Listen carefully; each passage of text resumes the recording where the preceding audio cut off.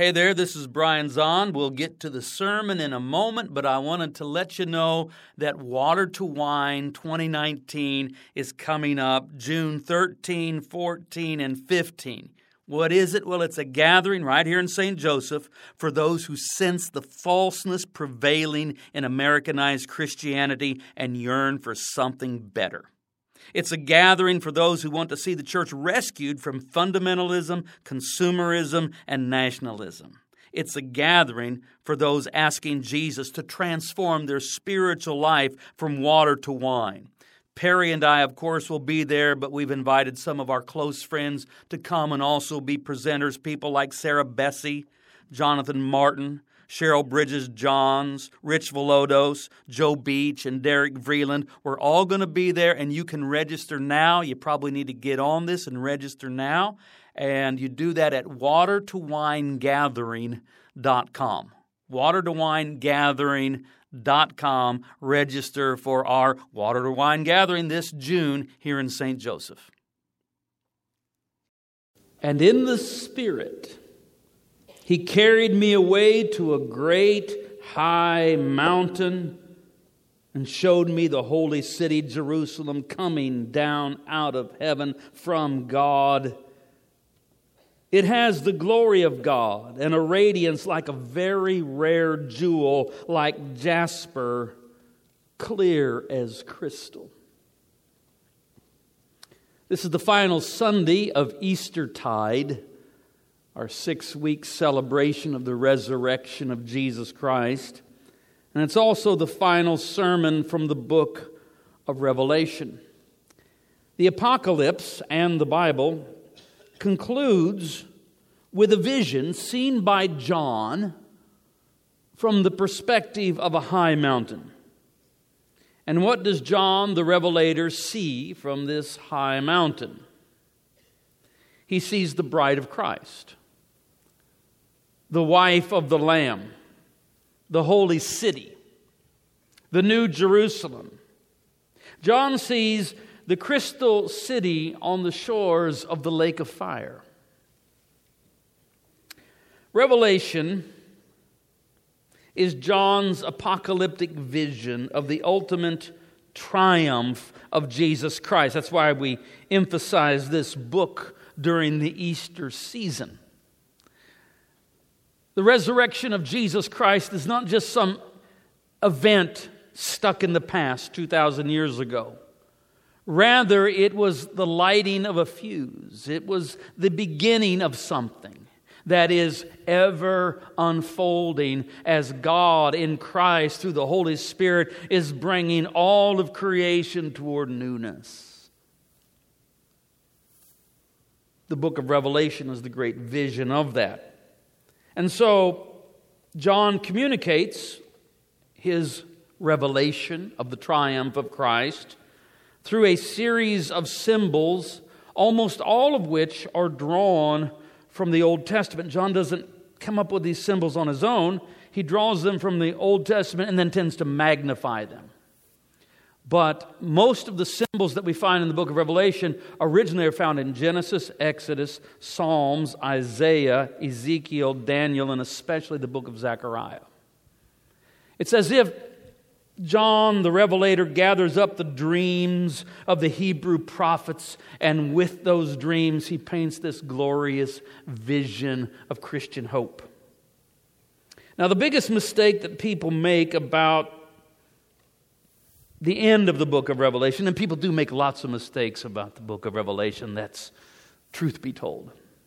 But the biggest mistake that people make about the end, the final two chapters, chapters 21 and 22 of Revelation, is they think it's about heaven. It's not. Just read it. I mean, just sit down and read it today. It's not about heaven. The scene is set entirely on earth. If you want to speak of heaven, you could speak of it this way. You could say that this is heaven coming to earth. But the setting is still the earth. We're on earth, And now something from heaven is coming to earth. The kingdom is coming and God's will is being done on earth as it is in heaven. That's the vision that we have at the end of the Bible. And it's not even entirely a future vision. It's a vision in the process of becoming. It's not fully arrived, but it is in the process of becoming. Amen. And so what do we have? Well, we have a crystal city. That is, this city, we talked about this a little bit last Sunday, is 1,500 miles cubed. It's 1,500 miles long, 1,500 miles wide, 1,500 miles high. That's very interesting. So the city is not it's not the size of a city, it's the size of a continent. And it's, through no coincidence, it is the same geographical size as the Roman Empire, the time at which this book was composed. The vision is that the empire of Rome, with its beastly Caesars, is to be replaced with the empire from heaven, with the Lamb who reigns. Something is going to overlay what humanity has known. That which was the great superpower of the age, the Roman Empire, is to be somehow overcome and replaced, but not in the beastly way of the Pharaohs and the Caesars, but in the lamb-like way of Jesus Christ, who laid down His life on the cross. So it's 1,500 miles long, 1,500 miles wide. It's the city the size of a continent, but it's also 1,500 miles high, which is, of course, a symbol that, in fact, it does connect heaven and earth. That whatever this New Jerusalem is symbolizing, one of the things that we need to realize is that it is a connecting point between heaven and earth. It's where heaven and earth come together. We're told that this city is a very rare jewel.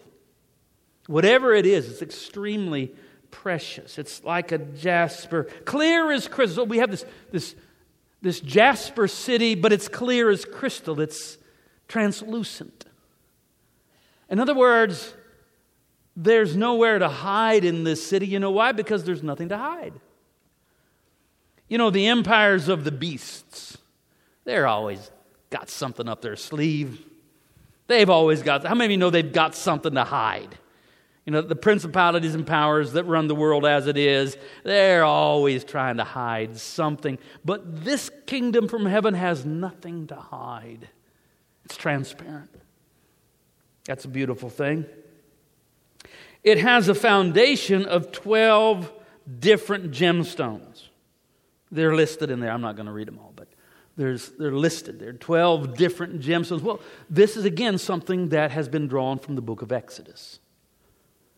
The careful reader who knows the Old Testament will go, oh, 12 gemstones? That's just like that breastplate that the high priest wore.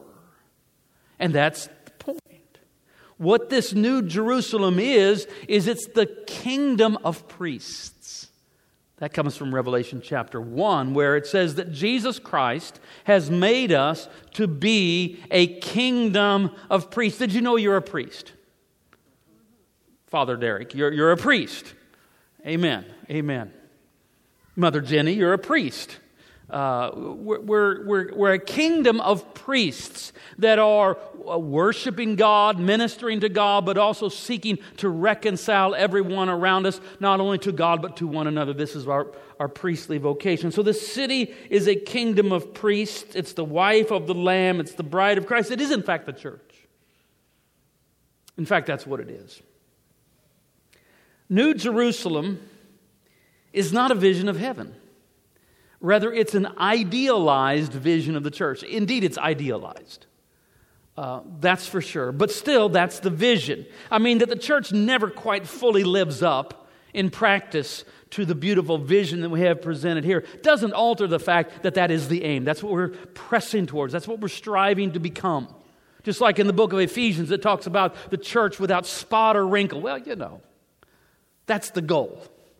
But right now it's got some spots and it's got some wrinkles, but we still keep moving in that direction, right? Amen.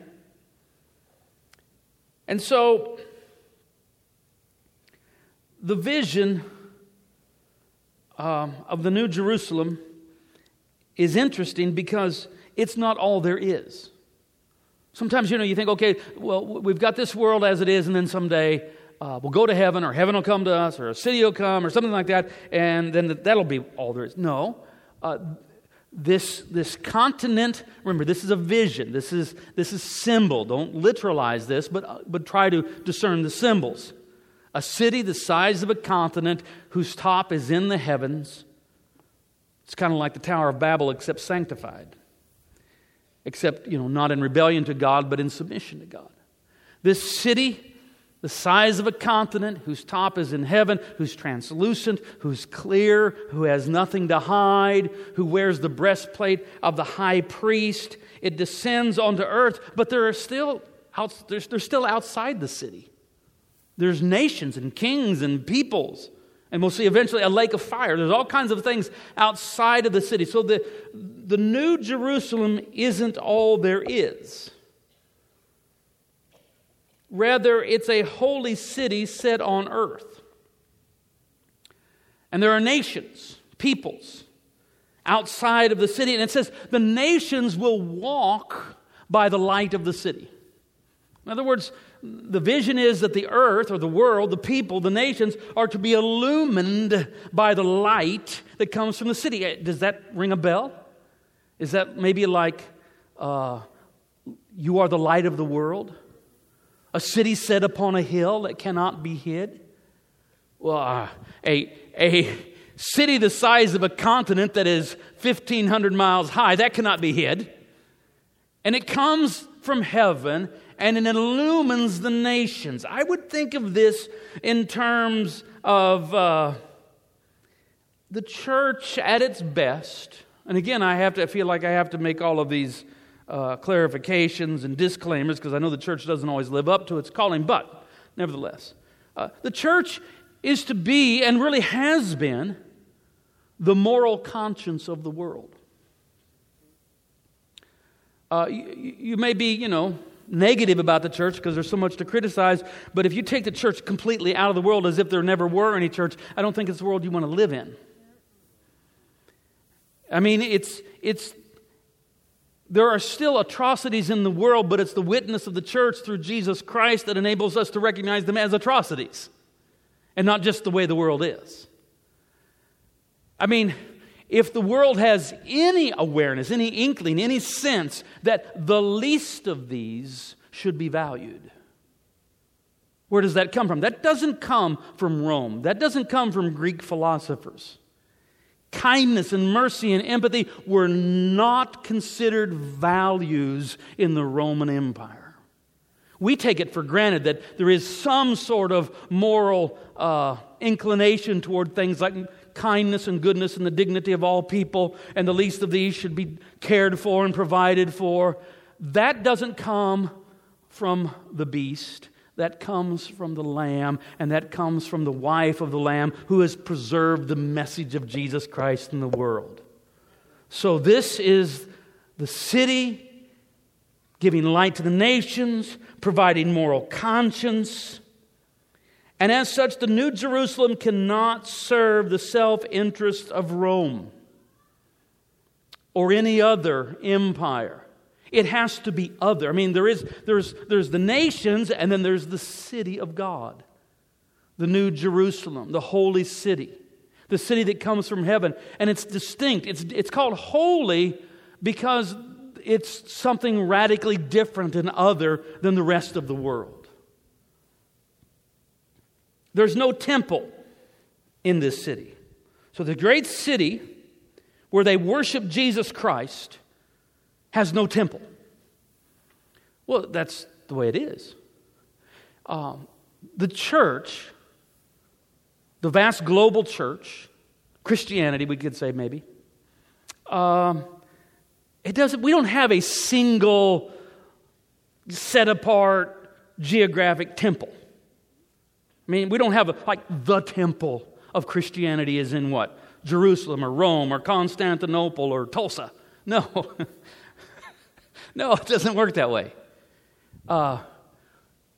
There is no single temple because the temple isn't anywhere. The temple is everywhere. We don't have a temple. We are the temple. Yes, I mean, we don't have a temple that's over there. We have a temple that is everywhere where two or more are gathered in the name of Jesus. We don't have a temple. We are the temple. That's beautiful. That's what's being communicated here. Now, the main thing, though, is that the city, this crystal city from heaven, does not exist for its own happiness. The purpose of the city is not for the people to go inside the city and play harps and hang out at their mansion and swim with the dolphins or whatever. No, the purpose of the city, it doesn't exist for its own happy. It exists for the salvation of the nations that are still outside the city. Okay, so get that. The reason the city comes from heaven to earth is to provide salvation for the rest of those who are outside the city. In other words, the church is not an end in itself. Rather, the church is to be that community filled with the Holy Spirit that is a city of refuge. Say city of refuge. You know about cities of refuge. They were in the Old Testament, where someone that was accused and the mob was after them, the crowd was after them. Something had happened and the whole town had turned against them and wanted to kill them. They could run to the city of refuge and they would be safe. So for the accused and the beleaguered, the worn and the torn, the church is to be a city of refuge, a shelter from the storm. I was burned out from exhaustion, buried in the hail, poisoned in the bushes, blown out on the trail, hunted like a crocodile, ravaged in the corn. Come in, she said, I'll give you shelter from the storm. I'll let you guess where I got that. There's always a line. It always fits. And so we are a city of refuge. We're a shelter from the storm. Now, we're told that in the city you will find the tree of life. Remember, the tree of life starts off in Genesis chapter 2. But then, after the catastrophe, the way back to the garden is barred and they can't get to the tree of life. But now the tree of life makes a reappearance. It shows up in the... It's in the very beginning of the Bible, and then it's at the very end. It's recovered. But here's something interesting, a little bit technical, having to do with manuscripts, but I think it's cool. Most manuscripts say tree of life, but not all of them. We have multiple manuscripts of ancient biblical texts, and that's what we translate from. Most of them say tree of life, but not all of them. Some of them say tree of the Lamb. I like that. I like it. I just put them together. Because what is the tree of the life? Well, the tree of the life is the tree of the Lamb. And see if you can guess. What do you think maybe the tree of the Lamb what image would that conjure? What is that? What is the tree of the Lamb? Somebody tell me. It's the cross. So the cross of Christ is not just some horrid implement by which Romans put Jesus to death. No. In the resurrection, the tree of the cross becomes the tree of the Lamb, becomes the tree of life. It's living and it radiates life. In fact, we're told that it bears fruit. So imagine a cross, a wooden cross, but now it's got branches, green branches flowing from it. And it bears fruit, 12 kinds of fruit. Because this is reconstituted Israel. 12 kinds of fruit, bearing fruit every month, and it's got leaves. And guess what they do with those leaves? This is from the book of Isaiah. They take those leaves and they go forth and they heal the nations. You see what John, by the Holy Spirit, is doing? All of these images, trying to give you a very glorious concept of the church of Jesus Christ, which preserves the message of the cross, which is the tree of life that bears 12 kinds of fruit, and its leaves are for the healing of the nations. The city has gates, 12 gates, 3 on each side, north, south, east, and west.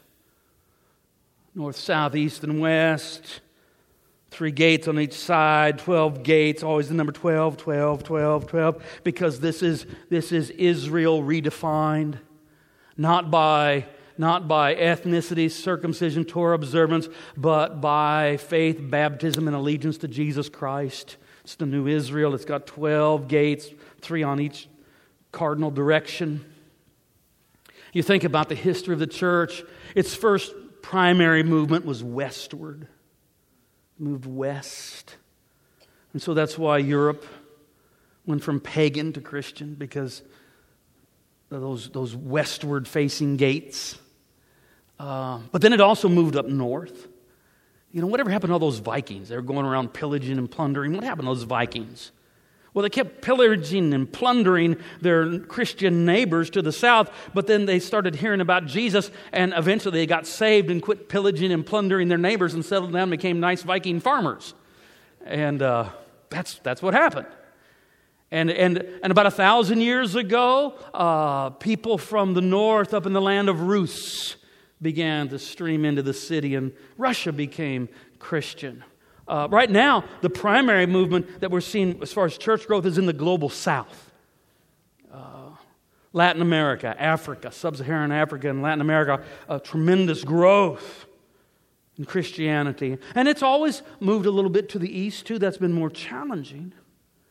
But even in the first century, it made it to India, and there's a historic Indian Christian communities in the state of Kerala and Madhya Pradesh and others.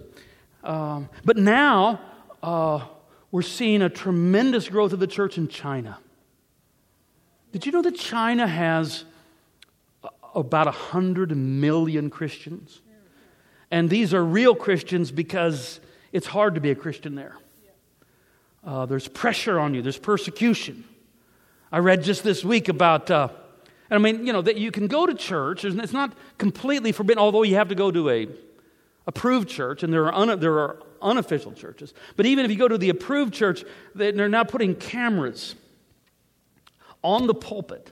The government is, with their facial recognition software technology, they'll be able to know who's going to church.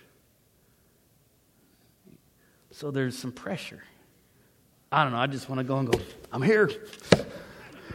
Follower of Jesus.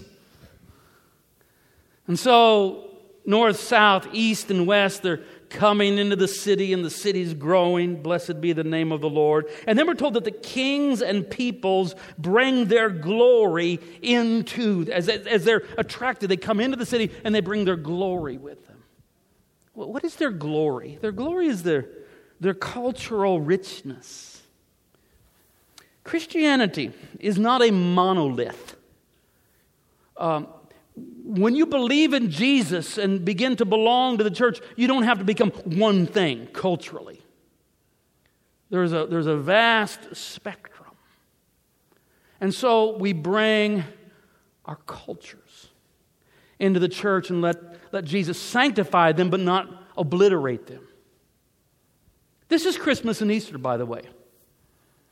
Ever so often somebody will fiddle around on the internet and find out, oh my goodness, Christmas and Easter were originally pagan holidays. It has a pagan origin. We should get rid of them. It has a pagan origin. I have a pagan origin. But then I came to Jesus.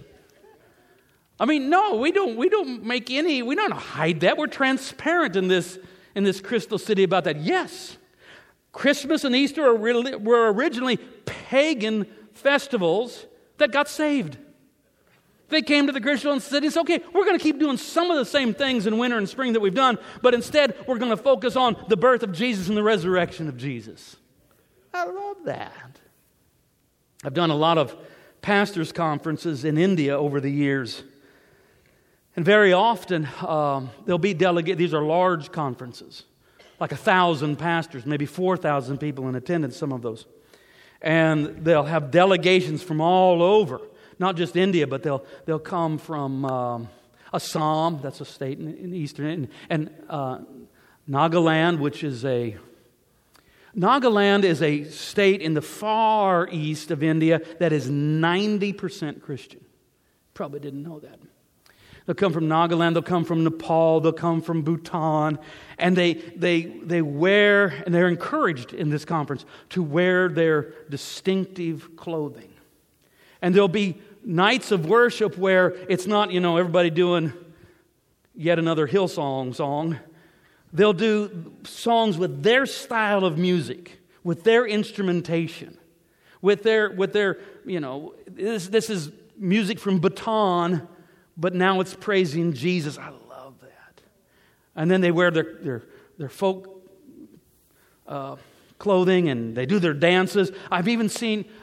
Is anybody familiar with classical Indian dance? One of those beautiful things.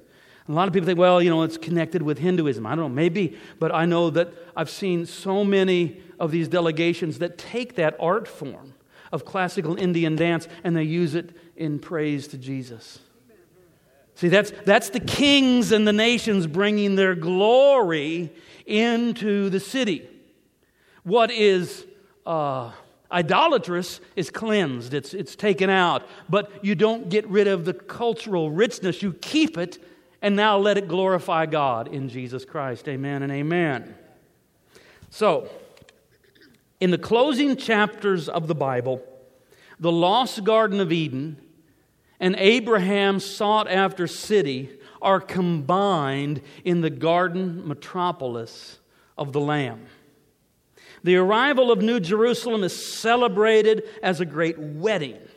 So just as Jesus began His ministry at the wedding in Cana of Galilee, now the ascended Christ presides over the wedding of heaven and earth. The tragic divorce of heaven and earth has been reconciled by the Lamb, and today it's the task of every local church to be a kind of suburb of New Jerusalem. Amen. And so we see how Revelation presents its readers then and now with a stark choice. The way of the beast or the way of the Lamb. This is the invitation that comes at the end of the book. Both have been depicted in the book, and now you have to choose. The way of the beast, which is the way of pride and power, greed, war, all of that sort of thing, or the way of the Lamb, which is the way of peace, mercy, love, grace, forgiveness. The way of the beast always leads to Armageddon. What is Armageddon? It's only mentioned one time in the Bible, one verse. But Armageddon, it's Tel Megiddo. It's a reference to this city that has the misfortune of being set in what has been a perennial battlefield. So the city has been destroyed and rebuilt 26 times. We always visit that when we're doing our Holy Land pilgrimages. And so it's an icon of warfare. It's like saying Flanders Field, Omaha Beach, Guadalcanal, something like that. It's when you say Armageddon, you think of a battlefield. And if you follow the way of the beast, you're always going to get to Gettysburg. You're always going to get to Flanders Field. You're always going to get to Armageddon if you follow the beast. So Armageddon is always a possibility, but never an inevitability. I mean, think of Berlin, 1945. What is that? That's Armageddon. Why? Follow the way of the beast. That's where you get. When human societies follow the way of the beast, that is the way of power, war, greed, idolatry, exploitation, domination, all of that, they eventually join the dragon, the beast, and the false prophet in the lake of fire. This is how chapter 20 ends. With multitudes joining the dragon, that is the devil, the beast, that is the Roman Empire, the false prophet, that is the propaganda machine of the Roman Empire. Chapter 20 ends with multitudes in the lake of fire with the dragon, the beast, and the false prophet. That's how chapter 20 ends, but it's not the end. In the final vision, we have the crystal city on the shores of the lake of fire. So there's a lake of fire, symbol, lake of fire. But on the shores of the lake of fire, there's what? There's this continental size city that has come from heaven made of crystal. And to those living in the hellscape, That is the abode of the dragon, the beast, the false prophet. That is those living in the broken societies ruined by accusation, empire, propaganda, etc. An invitation is given. The Spirit and the bride say, come. Let everyone who hears say, come. Let everyone who is thirsty, come. Let anyone who wishes take the water of life as a gift. And then John, God bless John the Revelator, John gives us the most hopeful vision in the entire book of Revelation when he says, her gates will never be shut. So there's the picture. People have followed the way of the beast and they're in a lake of fire. Their lives, their society, everything else is in ruins. It's in tatters, smoke and sulfur, but there's this city made of crystal that is the wife of the Lamb, that is the bride of Christ, that has come down, uniting heaven and earth, and these gates are always open. They never shut the gates, and the inhabitants, the citizens of the New Jerusalem are saying, hey, are you thirsty? And they're out there, some of them will hear it and they'll go, I'm in a lake of fire. Well, why don't you rethink some things? You can come in, you know. Oh, I think I'll just stay a little longer. I don't want to get all religious or anything. But some of them will say, you know, it kind of looks better in there. Yeah, we got a river. It just flows all the time, clear as crystal. It's not made of fire, it's made of water. It's made of life, actually. It's the water of life. So if you're thirsty, if you're burned out, come on in. Just come. Wash your robe in the blood of the Lamb. It's free. Just come. Pledge your allegiance to Jesus and come on into this city. That's the picture at the end of the book. The gates of New Jerusalem exist to help people find their way into the city. The gates never exist to shut people out. I want to say that again. The gates exist only to bring people into the city. The gates never exist to shut people out. That's not the purpose of the gates. The gates are never shut. The final word is what is found in the final chapter, whosoever will may come. You've heard that. Where is it? That's in the final chapter of the book of Revelation. That's the invitation from the crystal city on the shores of the lake of fire. Whosoever will may come. So as individuals and as a society, both, we either cooperate with the crystal city or we cooperate with the lake of fire. These two alternative fates are simultaneously present at the close of the Bible. A lake that never stops burning and a garden city whose gates are never shut. And we have to choose where we want to live. In the final metaphor of the city of the Lamb, the city does not invade the lake of fire. The holy city does not force the followers of the beast to follow the Lamb. If they want to stay in the lake of fire, they can. They're not forced. You see, the kingdom of God is without coercion. I've said it many times.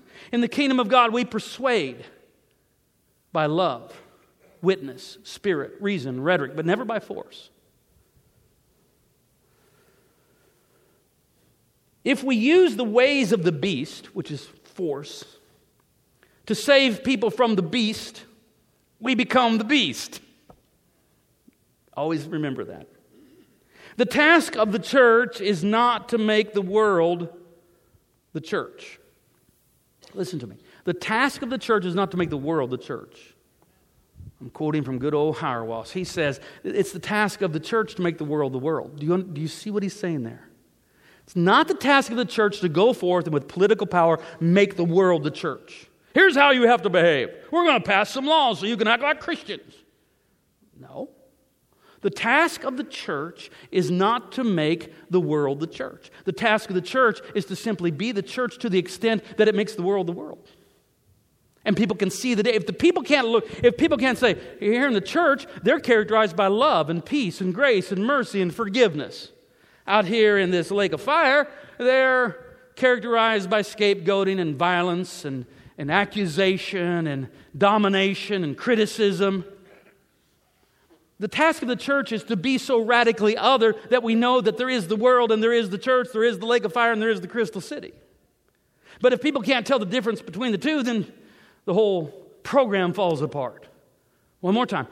It's not the task of the church to make the world the church. That's Christendom. That's a failed project. It's the task of the church to make the world and present the saving alternative by the way we live our lives. So, our task is simply to be the church, embodying Christ, married to Jesus, faithful to Him, to what He taught us and how He lived and how He loved. We don't go out and force change. We just stand humbly, hopefully, in the gate and say, if you're thirsty, come. If you're looking for love, come. If you're looking for forgiveness, come on in. If you want to find a peace that passes understanding, if you want to have your sins forgiven, if you want something better than what you've had, please come. That's the vision at the end of the book of Revelation. A crystal city on the shores of the lake of fire, where its gates are never closed. And in the name of Jesus, by the Holy Spirit, we say, come. Come to the city. Come to salvation. Come to Jesus. Amen.